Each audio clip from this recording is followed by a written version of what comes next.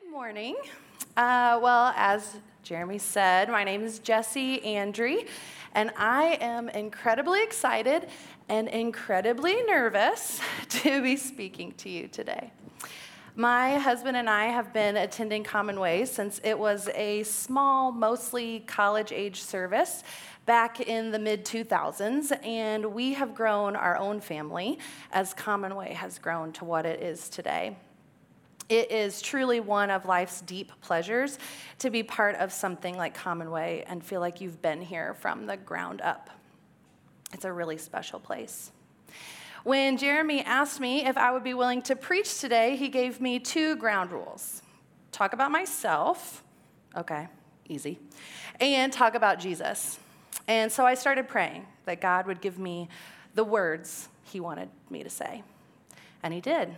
He really laid it on my heart. So a little bit about me, some background. I'm a teacher. Don't worry, I'm going to assume that all of us are on our Bible app, all the phone scrolling, we're all good with that, but I will rearrange the seating chart if things get unruly. I know we all have our spots here. I currently work at Delta Middle School teaching 7th grade English, and the complicated part of my career is that I have worked a lot of places in a relatively short amount of time. I've taught in 4 different corporations, 6 different buildings, one of them 2 separate times. I've taught 4 different grade levels. I've worked for countless principals and vice principals and had more colleagues than I could even attempt to count. And I've only been teaching for 12 years. My career journey has obviously had many twists and turns, and to say that God has been at work in all of them would be a severe understatement. There were many years when I didn't know where I would be working, or what I should do, or where I should apply, or where God wanted me. But looking back and seeing God's hand in it is very evident to me now. I've been married to my husband, Cameron, for 13 years. We have 3 children, Nora, Graham, and Amelia, who we call Millie. They are 8, 7, and 2, and we are pretty much in the thick of the parenting littles stage. I know some of you can relate. In fact, this sermon was written while also simultaneously breaking up sibling fights, making lunch, replacing batteries in at least 2 different toys, and putting the toddler down for a nap. Cameron and I are high school sweethearts, and we've been together for more than half of our lives. Shout out to Church Camp Romance. We both grew up in southern Indiana, me in Georgetown, him in Paoli, and Ball State brought us here to Muncie. We always thought that after college we would move to a bigger city for Cameron to pursue a career in telecommunications.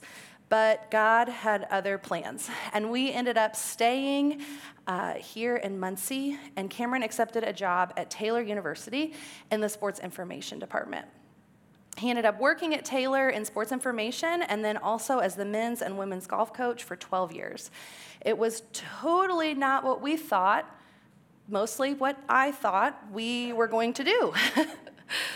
But last summer, he accepted a job back at our alma mater, Ball State, and he is the full-time women's head golf coach and getting ready to start his 2nd season. So that's my family in a nutshell. I think I have a picture. Aren't we so cute? All right, talk about myself. Check. I mentioned a moment ago that my career had many times when I saw God's guidance and his will for me displayed. But today I'd like to talk about something that's a little bit more recent in my life when it comes to my relationship with Jesus and my personal walk with him. Before I get to that, I want to ask you a question. Have you ever been at a point in your life where you are faced with a decision or a situation or even a moment that just made you think, something's missing, something feels off? Maybe even something has got to change. I know for most of us in this room, the answer to that question is yes. Maybe it's been a health issue or a relationship situation. Maybe it's been financial or spiritual. It could be something that you've just come through. Maybe it happened a long time ago. Maybe you're there right now. I've experienced this feeling many times. It's related to my career, my goals, and other areas of my life. But about 9 months ago, I experienced this feeling in a larger way than I ever have before. And when I slowed down enough to actually feel what was happening in my life, I recognized that there was a problem. So a little bit about my background. I grew up in the church. My parents became believers when I was a toddler, and I have never known life without church. I am extremely thankful to not have very much church baggage, as many who are my age and grew up similarly to me do. I loved the churches that my family attended, and growing up, I knew that Jesus loved me, and he wanted a personal relationship with me. And most of my life, I even thought, I don't have a testimony. I've never done anything that wrong on the good Christian girl checklist. Sure, I've had my struggles, but look at my friend over here. Man, she's really going through it. Or look at my family member who's struggling. Wow, my life is a cakewalk compared to theirs. I knew God's in my heart. I belong to him. He cares about me. He forgives me when I sin. And I knew I was good with that. But honestly, what I thought was, God's got bigger issues to worry about than my little mess ups. Some of you I know can relate to me. And some of you, some of my dear friends, can't say those things. Please know I'm not bragging about that. As I grew up in both physical age and spiritual maturity, I did make my relationship with God much more personal. Having children only solidified that more, because there is something about wanting your children to experience God's love that really makes you assess your own relationship with him. I know that there are some of you in this room today because of that. My parents did that for my sister and me, and I couldn't be more thankful. As an adult living in a city that is not my hometown, it took over 10 years, but I found a small group of close friends, and we are living life together. We talk about Jesus and parenting our kids and navigating the ups and downs of today's world, and including being our best insert Enneagram number selves. But this past October, something inside of me fell off. I looked in the mirror and I didn't recognize myself. I was uncomfortable in my own skin. And that was not something I wanted to feel anymore. I chalked it up to a weight issue. And then what started as a health journey for me turned into something much bigger. But can we pause here for just a second? I'm a woman talking about a health journey. And I know that is so cliche. But statistically speaking, 49% of Americans have tried to lose weight in the last 12 months. A higher percentage of that number are women, at around 56%, but a very substantial 41% of them are men. So why am I telling you this? Well, first of all, it's very scary to talk about. But if these stats are correct, and the CDC tells me that they are, at least half of this room can relate to how I've felt. But honestly, my money's on more than half. So anyway, in October, I looked at myself and I thought, I have a weight problem. But what I didn't realize until later was that my problem was deeper than that, and it was bigger than that. I ended up going with a program that included personal coaching. And I tell you this because it was this aspect that made the most difference in understanding some of the deeper issues going on with me. My coach and I worked on a lot of my pitfalls in previous attempts to get healthier or lose weight, things like what usually trip me up, and helped me work on some good habits to replace bad ones. And all of that was fantastic. I was seeing some results, I was feeling a little bit better, and I was starting to feel like I was on the right track. Can anybody relate? It's a great feeling to kind of get some things turned around. By March, I was feeling better. But again, things were unraveling within me that allowed me to see that this feeling I had, it was an unsettled, kind of off mentality, was bigger than just weight loss or getting healthier. I finally felt like my body was closer and on the right track to where I wanted it to be, but my mind and soul were stagnant.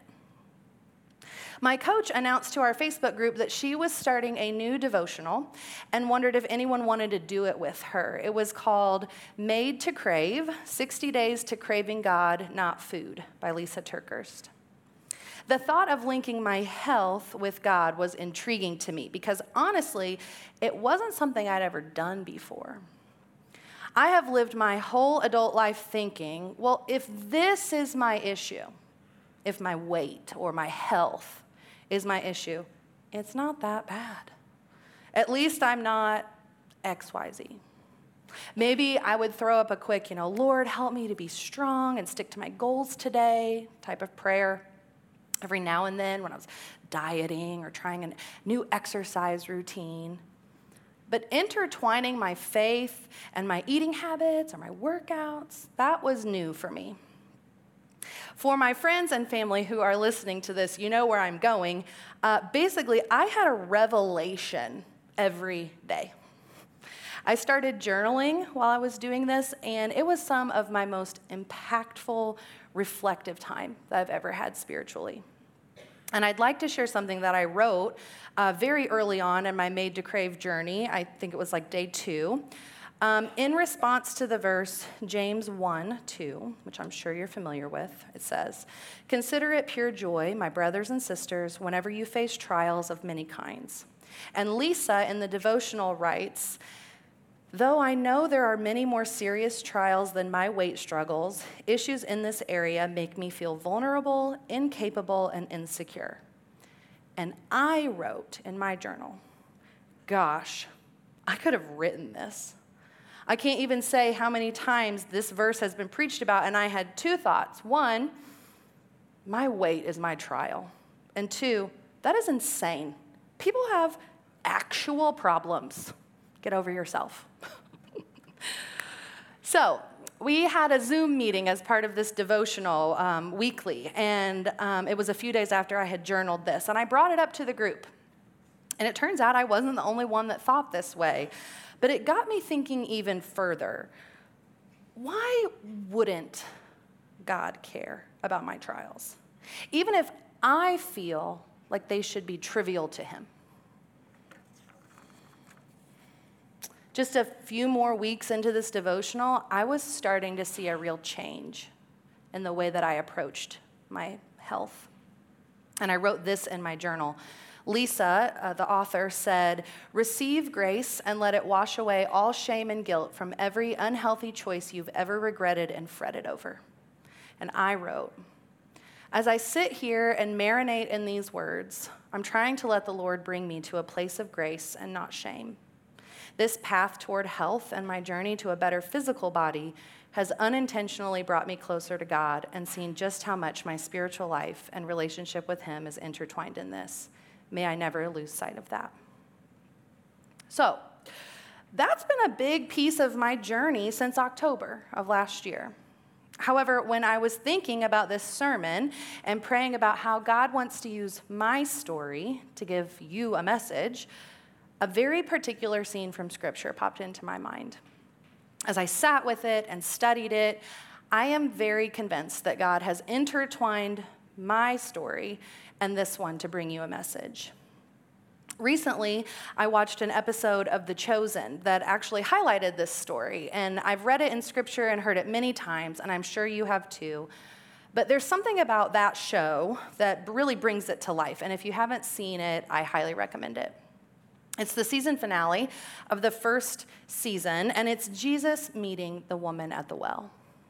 And because I'm an English teacher, I'll try not to get too intense dissecting this, but we will look at it as a whole first, and then we'll dive into it closer after. So let's look at it in Scripture together. If you have a Bible, it's John 4:4-30. It will be on the screen. "Now he had to go through Samaria. So he came to a town in Samaria called Sychar, near a plot of ground Jacob had given to his son Joseph. Jacob's well was there, and Jesus, tired as he was from the journey, sat down by the well. It was about noon. When a Samaritan woman came to draw water, Jesus said to her, "Will you give me a drink?" His disciples had gone into the town to buy food. The Samaritan woman said to him, "You are a Jew, and I am a Samaritan woman. How can you ask me for a drink?" For Jews do not associate with Samaritans. Jesus answered her, "If you knew the gift of God and who it is that asks you for a drink, you would have asked him, and he would have given you living water." "Sir," the woman said, "you have nothing to draw with, and the well is deep. Where can you get this living water? Are you greater than our father Jacob, who gave us the well and drank from it himself, as did also his sons and his livestock?" Jesus answered, "Everyone who drinks this water will be thirsty again, but whoever drinks the water I give them will never thirst. Indeed, the water I give them will become in them a spring of water welling up to eternal life." The woman said to him, "Sir, give me this water so that I won't get thirsty and have to keep coming here to draw water." And he told her, "Go, call your husband and come back." "I have no husband," she replied. Jesus said to her, "You are right when you say you have no husband. The fact is, you have had 5 husbands, and the man you now have is not your husband. What you have just said is quite true." "Sir," the woman said, "I can see that you are a prophet. Our ancestors worshipped on this mountain, but you Jews claim that the place where we must worship is in Jerusalem." "Woman," Jesus replied, "believe me, a time is coming when you will worship the Father neither on this mountain nor in Jerusalem. You Samaritans worship what you do not know. We worship what we do know, for salvation is from the Jews. Yet a time is coming and has now come when the true worshipers will worship the Father in the Spirit and in truth, for they are the kind of worshipers the Father seeks.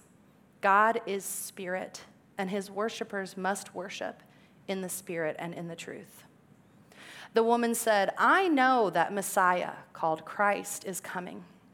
When he comes, he will explain everything to us." Then Jesus declared, "I, the one speaking to you, I am he." Just then his disciples returned and were surprised to find him talking with a woman. But no one asked, "What do you want?" or "Why are you talking with her?" Then, leaving her water jar, the woman went back to the town and said to the people, "Come, see a man who told me everything I ever did. Could this be the Messiah?" They came out of the town and made their way toward him. So, this woman had Jesus look her in the eye and tell her something that she was, first of all, extremely ashamed of. And second of all, not exactly broadcasting to the public. This was not something that a passerby would just happen to know about her. It was a secret that she carried with her. But look at his message to her. Let's go back to the verse right after he tells her what he shouldn't possibly know, that she's had 5 husbands. She gets a little defensive, it seems. Look at 19 and 20. "Sir, I can see that you are a prophet. Our ancestors worshipped on this mountain, but you Jews claim that the place where we must worship is in Jerusalem." To me, it seems like she's trying to make sense of some things, you know? First, it's obvious to her that he's a prophet. How else would he know all of this about her life? Secondly, we have to consider that Jews had never historically equaled good news to Samaritans. The discord between them was so intense that Jewish people added days to their trips to go around Samaria altogether instead of the quicker, more direct route that would take them through the country. So if Jesus is telling her she can get living water from him and that he has the gift of God for her, how does that make sense if he's a Jew talking to her, a Samaritan woman? And thirdly, I think we need to consider she's talking to a man. And I don't know about you, but given her background, I can hear just a little bit of annoyance, maybe even some sass, that she's challenging him with her question. She doesn't want to listen to yet another man make her promises that sound too good to be true. She does not have time for that. But in his gracious and loving wisdom, Jesus answers her. Look at 21. Woman, believe me, a time is coming when you will worship the Father neither on this mountain nor in Jerusalem. You Samaritans worship what you do not know. We worship what we do know, for salvation is from the Jews. So he is addressing her concerns about him being Jewish and her being Samaritan. He acknowledges it. He brings it up. But he doesn't stop there. He gives her hope, and he answers her question. 23. Yet a time is coming and has now come when the true worshipers will worship the Father in the Spirit and in truth, for they are the kind of worshipers the Father seeks. God is Spirit, and his worshipers must worship in the Spirit and in truth. So after that exchange, she admits that she knows about the Messiah. She has knowledge of the ancient scriptures, and she wants him to know that she's beginning to understand. But the last piece of the puzzle is about to be put into place. Jesus drops his truth bomb verse in 26. Then Jesus declared, I, the one speaking to you, I am he. Whew. That's a lot. And if you're like me, when you read scripture, you try to put yourself in the story, right? And this one's easy. We are obviously not the Messiah, so we're the woman.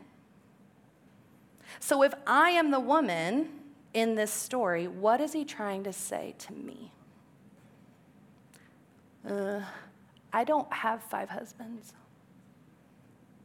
I don't even have a very storied past or a huge underlying secret I hope nobody finds out.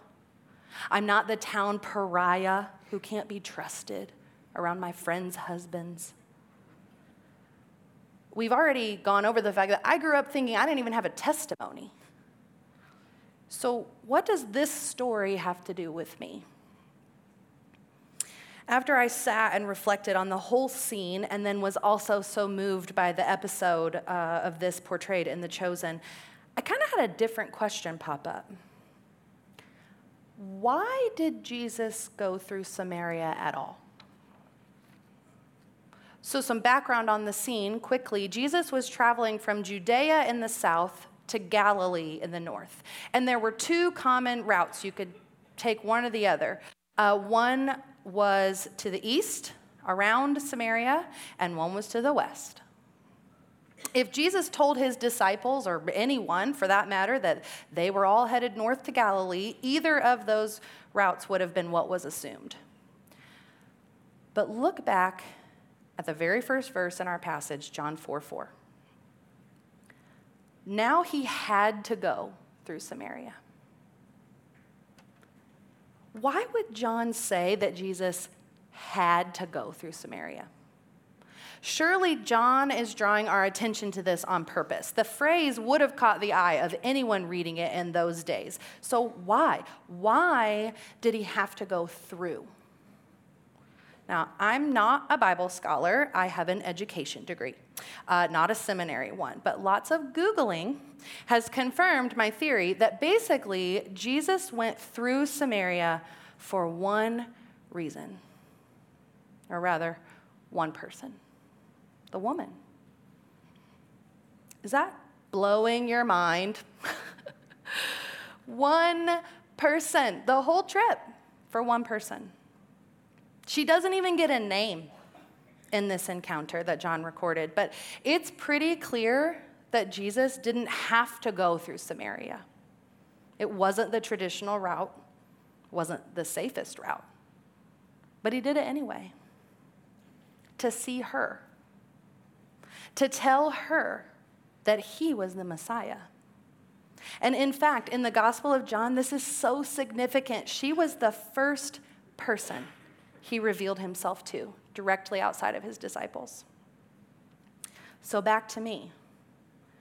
What does Jesus have to say about my life? Here's what I think. I think Jesus knows me and he cares. Hear me, I'm going to say it again.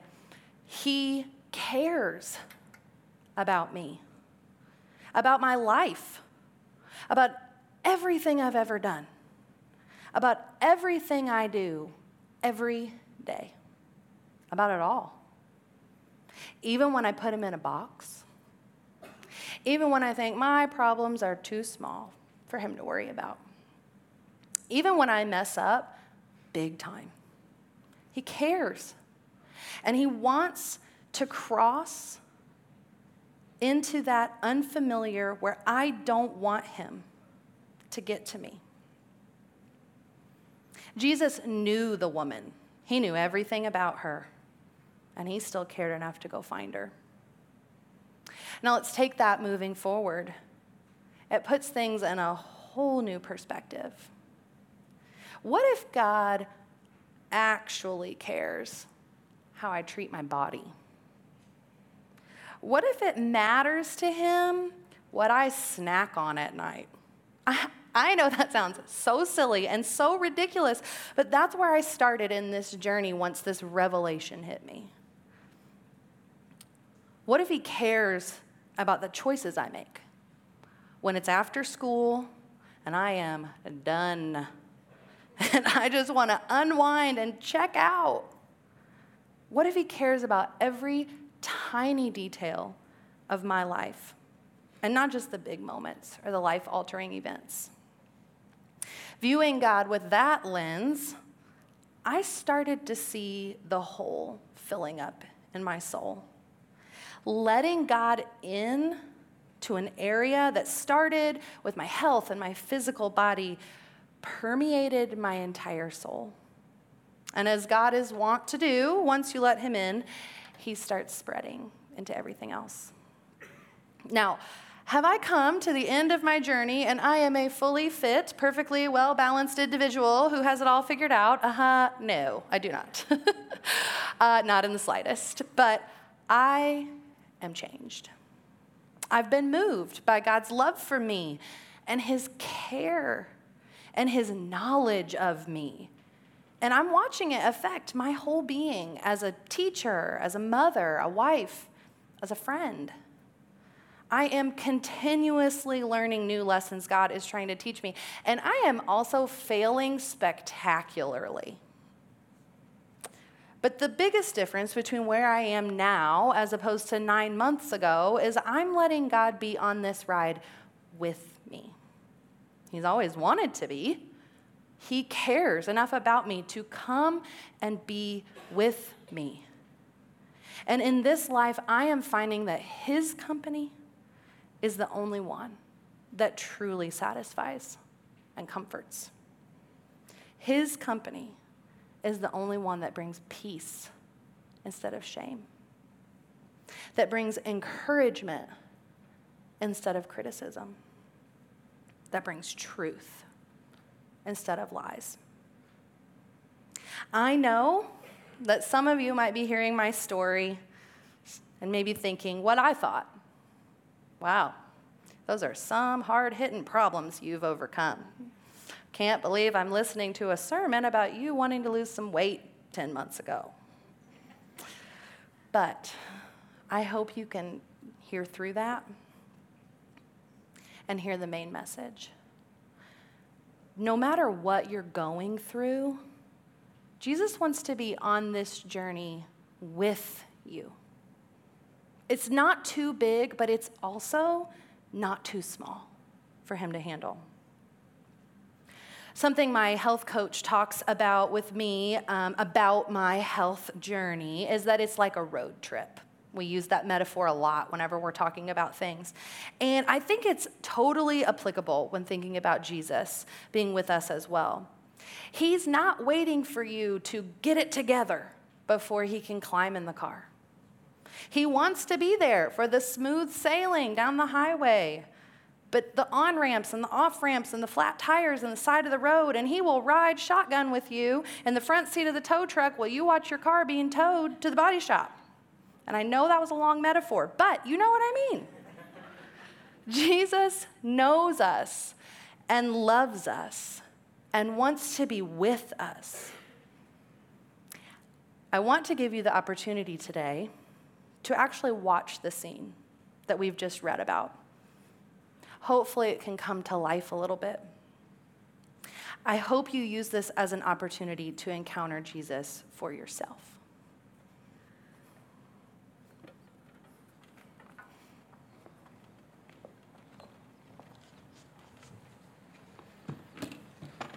Would you give me a drink?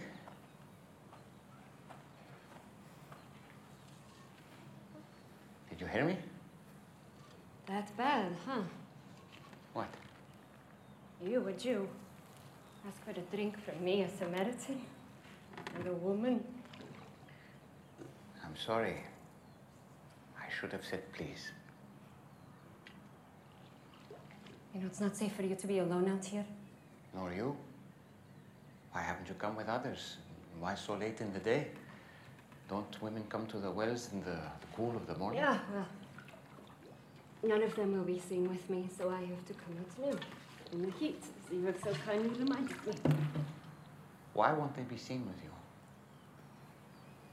Long story.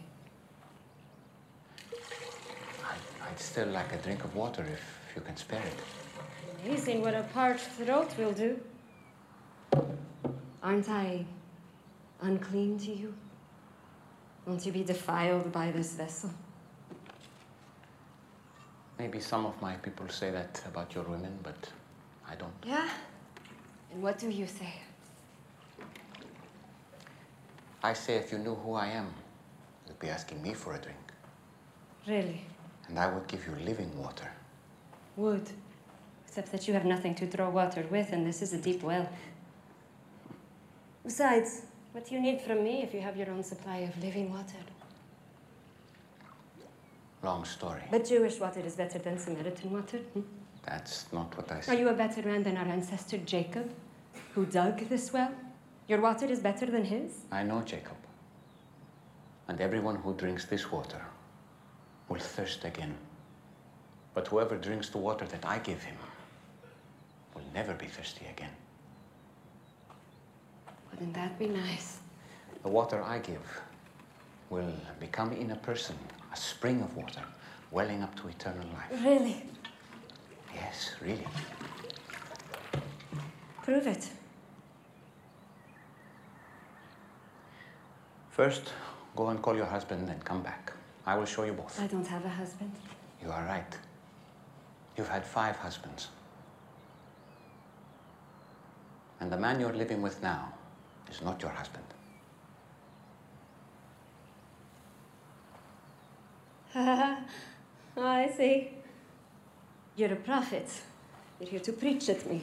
No. Usually the one good thing about coming here alone is I can escape being condemned. I'm not here to condemn you. I've made mistakes. Too many.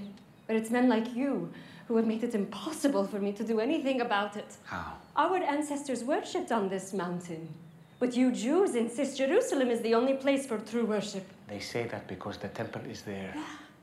Exactly where we're not allowed. I'm here to break those barriers. And the time is coming when neither on this mountain nor in Jerusalem will you worship the Father. So, where am I supposed to go when I need God? I've never received anything from God, but I couldn't thank him even if I did. Anywhere. God is spirit. And the time is coming and is now here that it won't matter where you worship, but only that you do it in spirit and truth. Heart and mind, that is the kind of worshiper he's looking for. It won't matter where you're from. what you've done.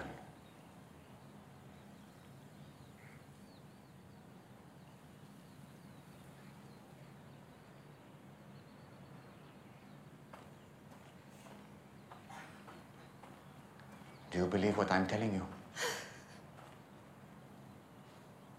Until the Messiah comes and explains everything and sorts this mess out, including me, I don't trust in anyone. You're wrong when you say that you've never received anything from God. This Messiah you speak of, I am he. The first one was named Ramin. You were a woman of purity who was excited to be married. But he wasn't a good man. He hurt you. And it made you question marriage and even the practice of your faith. Stop it. The second was Farzad. On your wedding night, his skin smelled like oranges. And to this day, every time you pass by the oranges in the market, you feel guilty for leaving him. Because he was the only truly godly man you've been with. But you felt unworthy. Why are you doing this? I have not revealed myself to the public as the Messiah. You are the first. It would be good if you believed me.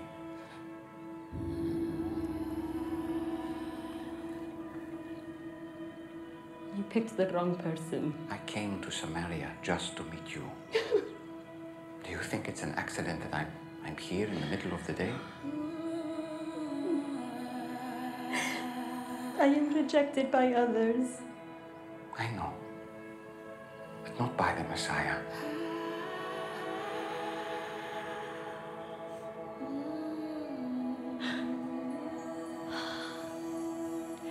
And you know these things because you are the Christ.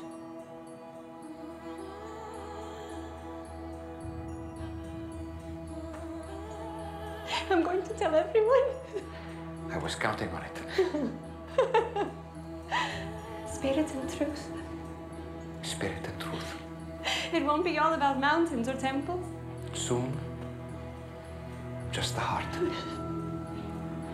You promise. I promise.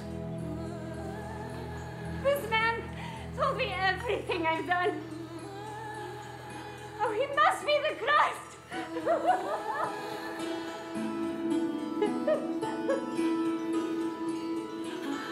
Hey, wait! You what there? You forgot your, Fancy a man who told me everything I ever did.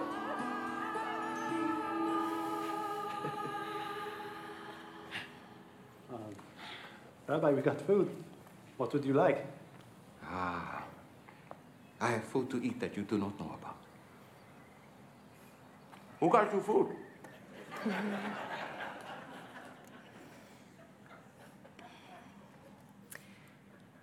If Jesus was willing to go into a hostile environment, throw modern day common decency to the wind, and talk to an outcast Samaritan woman, imagine how far he's willing to go for you. We don't get the pleasure of meeting Jesus in the flesh and having him tell us that in person, that he's the Messiah, that he knows us, that he cares about us. But we can invite him into our lives and into our hearts. We can talk to him every day and ask him to be with us. And I'm telling you, it's worth it. Every second that he's with me, every choice I make, every trial that I face, it's better to have him with me than to go it alone. Than to think, my stuff is too small. Or my stuff is insignificant compared to others. I hope you will consider it too. Let him walk with you through your days, your relationships, in your job, in your goals, your dreams, whatever journey that you are on. Just let him join you. Let's pray. Jesus, thank you for this church and the family that it has been to me for most of my adult life. Thank you for the people who pour into me and my family and continually teach me more about you. Thank you for wanting to be part of my life through all the ups and downs, in the small and the large, and everything in between. Lord, the peace that you provide is unmatched. Be with all those here today. I pray that you show them your love in a tangible way this week. Help us all turn our hearts towards you as we go into our week. In Jesus' name.